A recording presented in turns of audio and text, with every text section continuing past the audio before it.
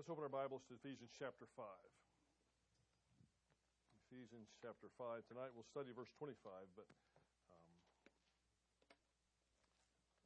actually cover a little bit more material than just that.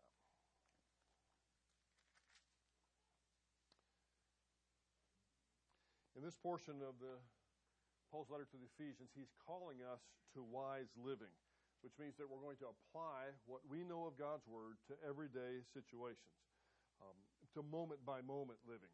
And one of the challenges that he pulls out, among all the many challenges where wisdom might be applied, one of the places that he pulls out a particular application of wisdom is in our personal interaction with those people that we seem to be closest to.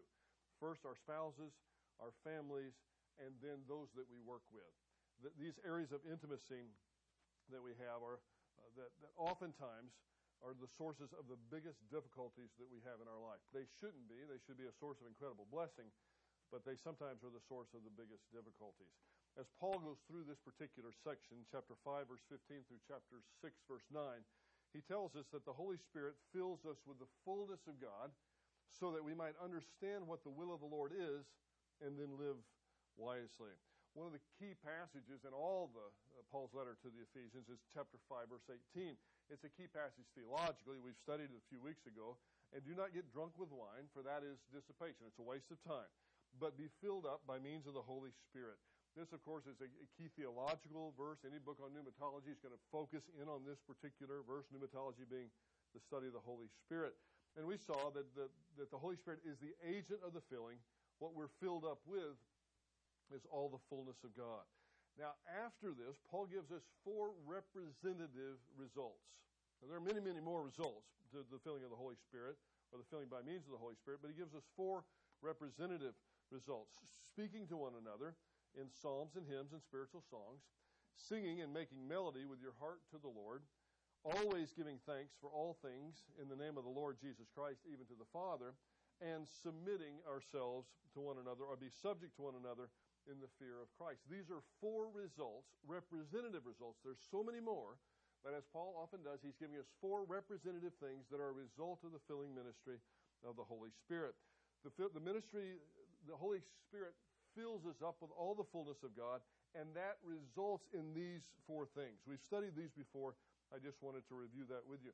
Now, one of the reason I have arrows going both ways here is that there is a sense in which the filling of the Holy Spirit results in these 4 commands that are in the form of 5 participles, but 4 commands.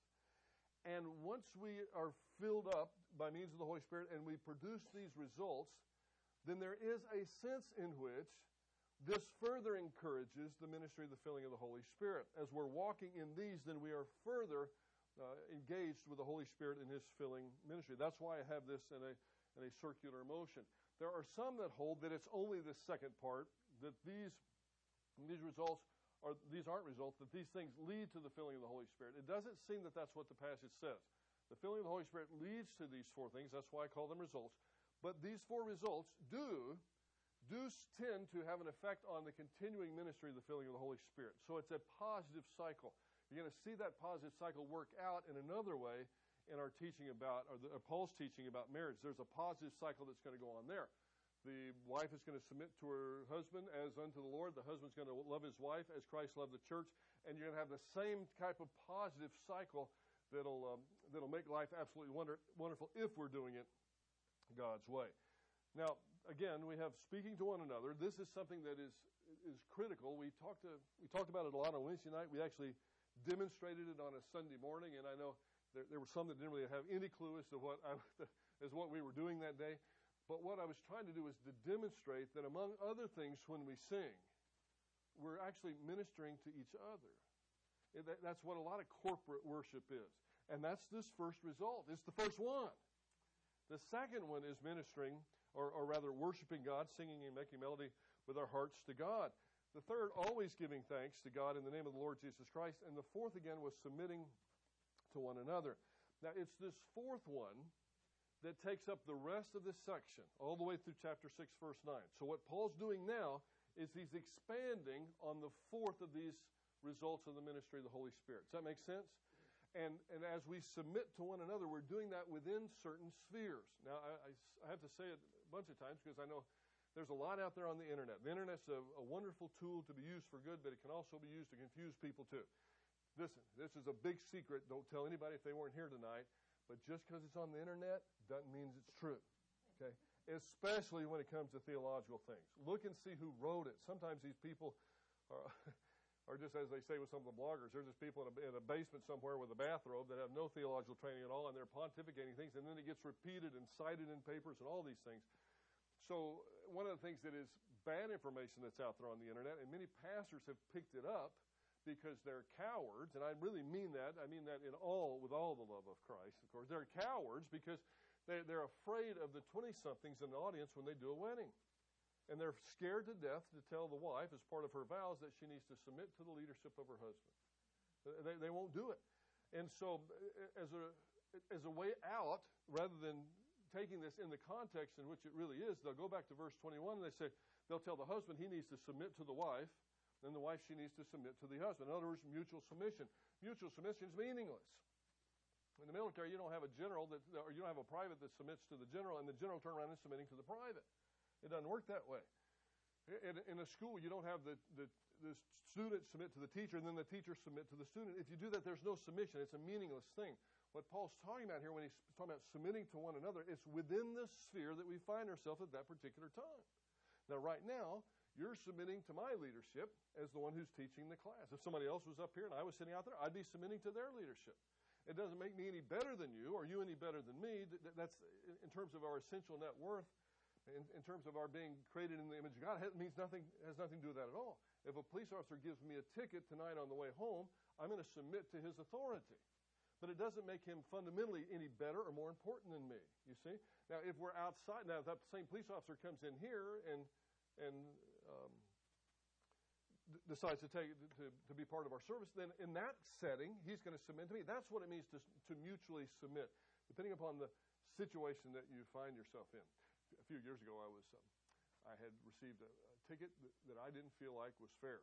So the only time in my life I got an attorney, I was going to go down and fight it. I took pictures. Everything was all set up. You know, I felt like I had the right to go that particular speed, and that it was delayed 2 years. So we figured the police officer wouldn't even show up. Well, sure enough, he showed up, and I recognized him sitting up in the box up there.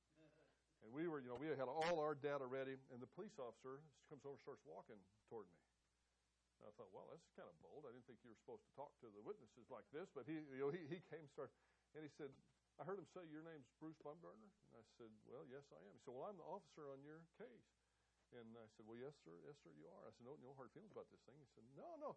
He said, listen, are you on KCB? I said, well, I have been. He said, man, I listen to you when you're on KCB. That is really, really good. And then he walked off, went back to the jury box, and I leaned over to the attorney. I said, just drop this case. Just drop it. There's no way that I'm gonna interact with him in that particular way. That's not worth it to me. I paid the fine and went on about my business. So it's kind of one of those warped areas of submitting to one another. So I just didn't want to get into both of them at the same time. But there are certain areas of submission, and that's what verse 21 is speaking about. So the remainder of this chapter, all the way through chapter 6, verse 9, is all going to be an exposition on this fourth command that's in the form of a participle. That's the way Paul has structured this. Now, the areas of submission that he gives here are representative. They're not exhaustive. There's nothing about governmental leaders on here or police officers or teachers in a classroom. But we see the submission of wives to husbands, the submission of children to parents, and the submission of slaves to masters, or to put it in more modern terminology, or the more modern setting, the submission of employers to employees. In each of these cases, there is instruction for those who submit, and then there's also instruction for those that are being submitted to. That street runs both ways, and we should never forget that. Wives submit and respect, the text will tell us, their husbands. Husbands are to love and sacrifice for their wives. You see, the street runs both ways. Children are to obey their parents, but parents are to refrain from provoking anger unnecessarily in their children, and also they're to provide instruction to their children. slaves, or rather employers and employees are to obey their masters. But then employers and masters are to treat them well, knowing that they have a master in heaven who's watching exactly what they're doing. So you see, in all these cases, there's instruction to the one that is doing the submitting, and there's instruction to the one that's being submitted to. Now, before I get there, let me go ahead and tell you this in terms of a general principle. If you're not God, and looking around the room, I don't see any of us that are, all of us have somebody that we submit to in some realm of life. So this principle of submission to legitimately delegated authority covers us all. It doesn't matter who. It doesn't matter if you're the President of the United States. You're supposed to be submitting to some authority. At least that's the way it's set up. Nobody's a dictator. And even if you were a world ruler that was a king, kings have God to submit to, at least theoretically. Now, in verse 22, we studied this last time. Wives, be subject to your own husbands as to the Lord. You'll remember that the word submit to is actually not in the Greek of verse 22. We have to go back to verse 21 to get the verb. The verb is hupotasso. The verse literally says, women, to your own men as unto the Lord. Now, wives are commanded to submit not to men in general, but to their own husbands. And this is not a trivial detail. The instruction about submission in this case is firmly within the context of the marriage relationship, not women to men in general. Now, some cultists have picked this up, and they will insist that the women within the cult all the women submit to, say, the leader of the cult, or perhaps a group of leaders within the cult. And in the worst of cults, all women have to submit to all the men. And you have women bearing children by all different kinds of people. We've had this in Texas even recently, and it is a real big mess. It's thoroughly unbiblical. But then most of the things that cultists prescribe are thoroughly unbiblical. Now, this is something that we didn't stress enough last time. I realized it when we finished, so I want you to listen carefully to this sentence. The wife submits to her husband as unto the Lord. Or perhaps we could say, by submitting to her husband, the wife is submitting to the Lord. That's what it means to submit as unto the Lord. Because the Lord tells the wife to do that, by submitting to her husband, she's obeying the Lord. That's the one that she's ultimately submitting to. Does that make sense? That's what this phrase means. Wives, be subject to your own husbands as to the Lord. By submitting to her husband, the Christian wife is submitting to the Lord. And that ought to. Now, I'm not a wife, but there are areas that I have to submit in just like you. But that ought to make it a little more palatable. Because I know full well that short of the Lord Jesus Christ, there is no perfect human leader. And there will be times where human leadership, whether it is a police officer, a governmental official, whether it's a husband or a teacher in a school or a parent or an employer, that's going to present bad policy. Now, maybe not illegal policy, maybe just stupid policy. But all of us, being the independent creatures that we are going to want to rebel against that. Now, if short of something that's illegal, or in a marriage situation just totally immoral, then we have the responsibility, because we love God, to submit to our husbands. We have the responsibility, because we love God, to submit to legitimately delegated governmental authority. And so this is what we find out from verse 22. By submitting to her husband, the wife is submitting to the Lord. Wives can be certain that Christ is never wrong in his commands. Husbands, yes, husbands can be wrong. All of us are wrong all the time, more often than we would like to be. But God's never wrong. And God's the one that said, for some unfathomable reason, that the wife is to submit to the leadership of her husband. Now, there is one caveat to that. There's one asterisk that has to be put behind that. And that is, it goes in other areas of life as well. If we are a part of a governmental system, and that governmental system passes a law that says that we have to sin in some particular area. Let's say a governmental system passed a law that said if you have 4 children, the 4th child has to be euthanized. Some places do this, by the way. This is certain countries around the world. Either euthanize, or if you have the child, then you will have to pay a very steep price economically. Well, that is a law that violates God's law. And if you disobey it, God's going to be happy with you, not upset with you. Because the law itself makes you do something that is overtly, unquestionably sinful. Okay? That is one time where you have to obey God's laws and not man's laws. We see that with John and Peter in the Sanhedrin. The Sanhedrin said, you don't speak.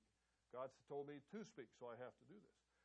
Now, just because a government may allow something, now this is the subtle difference, but just because a government may allow something that we see as immoral doesn't mean that we go and nuke the new Planned Parenthood building down here on 45.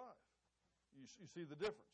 That nobody is making us, nobody is forcing us to go down and have an abortion. It's available. So there's a subtle difference. And I know there's a lot of discussion in Christian ethics about this, but we need to be careful, because I've seen some, when it's applied into the marriage relationship, I have even counseled with some wives that said, well, I'm not going to obey him because I don't like that. I don't like what he says. Well, what he says is not my taste either, but it's not overtly sinful. It's not illegal. You're on shaky grounds there. So be careful. Obey your husband because you love the Lord. And if you have a problem with it, take it to the Lord. And believe me, he has a way with husbands as well. He has a way with anybody who abuses authority. The verb hupotasso, Hupotasso, that's the verb for submit.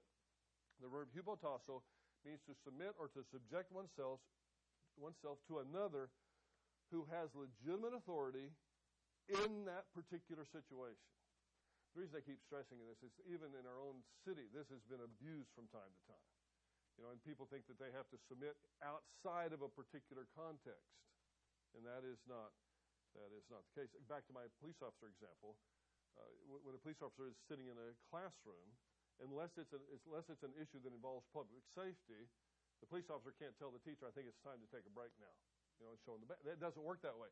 Now, the police officer could say, in a broader sense, okay, I want this building cleared. I think there's a bad guy in here. We're going to clear this building. And then the police officer's authority supersedes because it's a different context.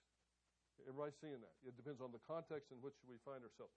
Now, before we move to verse 25, it would be wise for all of us who are husbands, which is probably half of us in here, to carefully consider the ramifications of the statement that's on the board.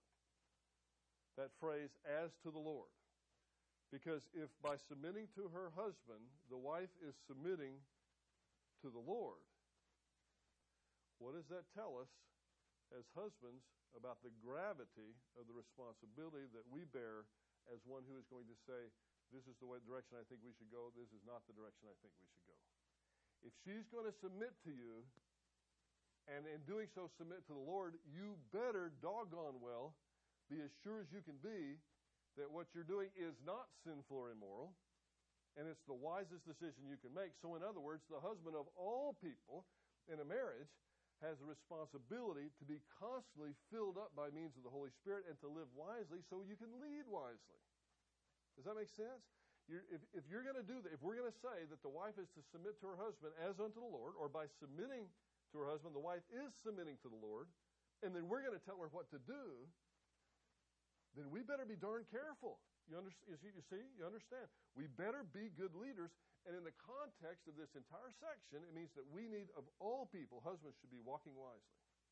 Because you cannot lead in a godly way unless you're walking wisely. There are far too many husbands, far too many Christian husbands that have abused the principle of leadership within the marriage. Far too many. And it is a tragedy in Christian marriages that at least it's close. The number bounces up and down, and I don't know how they keep such an accurate number anyway, but the number bounces up and down with regard to percentages of Christian marriages that are in trouble versus non-Christian marriages that are in trouble. And it's because so many Christian husbands don't lead in a Christ-like manner. Because so many Christian husbands are not walking in wisdom. They're not being filled up by means of the Holy Spirit. And because the husband has the leadership role, the buck stops with you, and it stops with me. Now, that doesn't mean, I don't believe that it means that the husband has 100% responsibility for failure in a marriage, because there are times, and I've seen them, where it's not 100% of the husband's responsibility. Most of the time, can I give you another secret? Most of the time it's 50-50. They're real close. 45, 55, somewhere in that range. Every now and then, you'll run across one that's 90-10. I've never run across one that was 0 and 100. A marriage that was in trouble. We all have to take responsibility for our role within marriage. Now, the husband has responsibility in marriage, but we need to realize that then we answer to someone. The wife answers to the husband in one sense, she answers to the Lord in another sense. We answer to the Lord as husbands. And if we're not doing it, he's the one that's going to come down hard on us. So we need to be very, very careful. That should be a sobering moment, a sobering statement for every Christian husband on the planet. This one right here on the board. By submitting to her husband, the wife is submitting to the Lord. God is the one that told her to submit to you. Now, what do you think is going to happen to you, husband, if you lead in a way that God doesn't want you to lead? Whatever it is, it's not going to be good. Now, verse 25, our primary passage for tonight. Husbands, love your wives, as Christ also loved the church and gave himself up for her. The phrase in the Greek text, at least the first part of it, looks like this. It literally says, Hoi Andres, men or husbands, love, that's an imperative. The women are your wives. Husbands, love your wives, just as Christ loved the church and gave himself for her. The Greek term for love here, which is in red, agapate, is the imperative form. It's the command form. That's the familiar agapao that you've probably seen. The noun is agape. You probably see that a lot as well. And it, in a very sterile sense, and I emphasize that. I'm not real big on definitions for love, but in a very sterile sense, it means to will the very best for someone else. That's what this term agapao means, especially in the imperative form. All definitions, really, for me, when it comes to love, seem a little bit less than fulfilling. And I thought about this a lot. I think it's because each of us has an innate idea or an inborn idea of what love is. Now, some of our ideas of love get perverted or warped, even as young children. Sometimes people can be abused and that idea becomes warped. But we may not be able to define it, but most people know it when they see it, and they know it when they're in it. So the idea of defining love is a challenging thing. It's kind of like defining happiness. We can define happiness by saying it's the absence of something. Happiness is a lack of anxiety, it's a lack of angst. Or we can use synonyms for happiness, like it's joy, it's contentment. But it's really difficult to define words like that. But we know it when we're in it, don't we? We know when we're happy, and we can kind of spot it in someone else as well. But agapao, when we search out the context that this word is used in, it refers to love irrespective of merit. And this is loving someone, husbands, when they don't deserve it.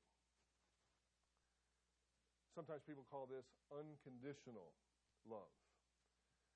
Now, this is a present imperative, which indicates that this idea of loving one's wife, of willing the very best for her, or to love her unconditionally in spite of herself, whether at any given moment she's lovable. Now, ladies, I hate to break it to you, but there are nanoseconds. That's just a fraction of a second when sometimes y'all aren't as lovable as you should be. There are times when y'all little darlings, my wife's not here, but when y'all little darlings are not as darling as you are in the next moment. But that gives a husband no excuse to get out of this. And again, in my experience in the counseling realm, husbands would love to get out of loving their wives because she does this. If you knew how she treated me, you wouldn't be telling me to do that. And I said, I'm not the one telling you to do it. Christ is telling you to do it. Now, that's between you and him. But don't give me this nonsense of she's treating you this way, so therefore you're not going to love her. I've heard the same things with wives. If you knew what a louse he was, especially when the church first started, those first 5 years, I heard that so many times. It was a real problem in our church. And then they would sit me down and tell me what their husbands had done. And I'd say, yeah, he is a jerk. I agree with you, but you still need to submit to his leadership. Then I would talk to the husbands. I said, well, your wife's asked me to sit down and talk with you, and I hope it's okay. Would you like? Yeah, let's chat. Well, this is kind of what's going on, and what say you? Well, if you knew what a so-and-so she was, you know why I do that. I said, can we both see what the problem is here? Neither one of you is following the biblical mandate. Both of you have left and are trying something else and then expecting God to bless that marriage.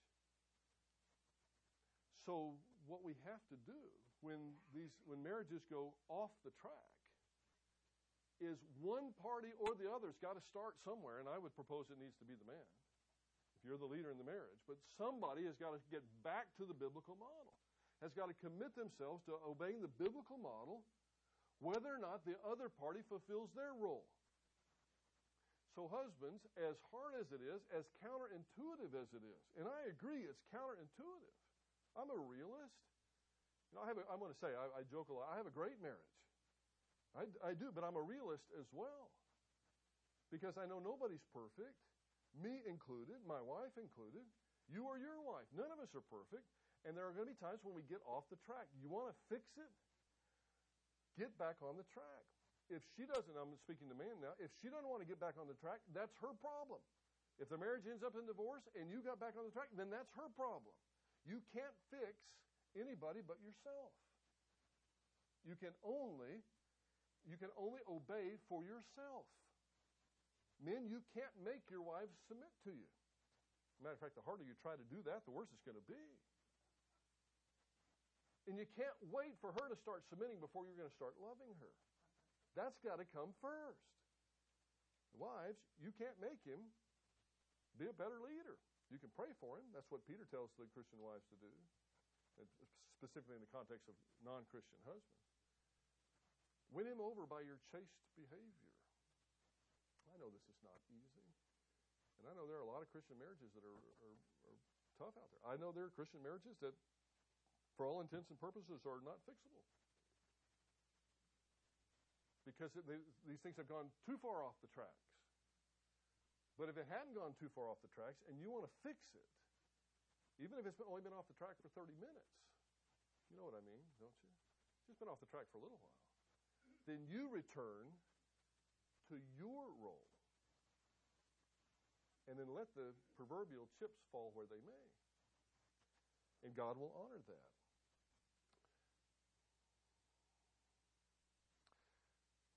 The wife's submission to her husband is not contingent on the merit of her husband. And the husband's submission, or the husband's love of his wife, is not contingent on the wife's lovability, if I could use that strange word. It's not contingent upon the wife's lovability at any particular moment. You know what I find a lot, guys? Let's be honest with you. We like the leadership part. We don't want the responsibility part. We have the responsibility. The God put us there. We don't have the option to say, well, I don't want to be the leader. You be the leader. I don't want it. That makes for a failed marriage as well. It just does not work. Now, granted, there are particular times in a marriage where it may have to be that way because of health issues or injuries or things such as that nature. But we're talking about the norm here, not something that's not the norm. So agapao refers to love irrespective of merit. It's loving someone when that person doesn't necessarily deserve it at that particular moment, and we call that unconditional love. It's a present imperative, meaning that it's not something you decide to do once and you can look the other way and never worry about it again. We have, when we wake up every morning in marriage, it's a new day. Sometimes when we come home from lunch, it's a new day. Sometimes you get home from dinner, it's a new day. Depends upon what happens. And we need to renew that responsibility, renew that vow to love constantly in light of the renewed circumstances in which we find ourselves. I am not saying it's easy. And I'm not saying you can automatically flip the switch I know it's a challenge, and I know it's difficult to love your wife in spite of any lovability on her part at that moment. Now, you did love her in the beginning, right? I mean, you said you did when you said, I do. So we're not asking, the Lord is not asking you to do something that is totally outside the realm of human a possibility. But he is asking you, he is insisting rather, that you do that. This means that love, while it is an emotion, and I reject any definition of love that makes it sans emotion or without emotion. Because love by definition is an emotion. But it's also an act of the will. This is not to say that it's an act of the will entirely devoid of emotion, but it is an act of the will along with emotion. To assist husbands in what might be a very perplexing thing as to how this is really supposed to work out, Paul does it again. He pulls out the apostolic ace trump. The apostolic ace trump is, of course, Christ on the cross. And so he brings up our Lord. How are we to love them unconditionally, even at times when wives aren't lovable? And by the way, husbands can have that as well. Also, let me just insert this quickly. Someone leaving church one time several years back said, I've never been told to love my husband. I don't have to love my husband. Well, that's stupid. Yeah, I mean, you've been told to love your neighbor. Your husband's one of your neighbors. Yeah, you do. Yeah, he comes under that category. But we're talking about this specific responsibilities within marriage. So don't think that wives don't need to love their husbands. That should be so counterintuitive that you should reject that. I would hope you would have rejected that. Just as Christ also loved the church and gave himself for her. Jesus Christ is the standard. Jesus Christ willingly laid down his life for the church. That's you and me. Remember, the church is the big C church, everyone who has trusted Christ in this dispensation.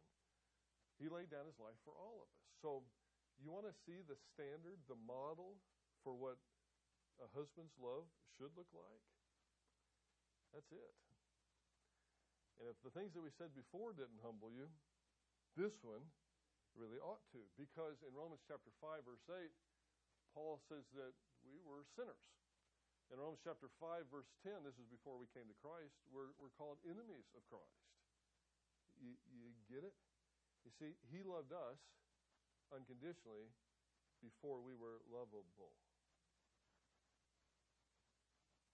With this kind of sacrificial love as the model to follow, the husband's leadership should and hopefully will be marked by self-sacrifice, humbly leading in the home, as a servant, never as a despot, and never as a tyrant, if this is the sacrificial model that we use. Now, in the lessons to come, this one statement will be unpacked a bit. There'll be some theological material that's unpacked. But for now, because we'll actually have 2 weeks before we return to this subject, I want to leave you with this. This is God's solution to a marriage that honors him.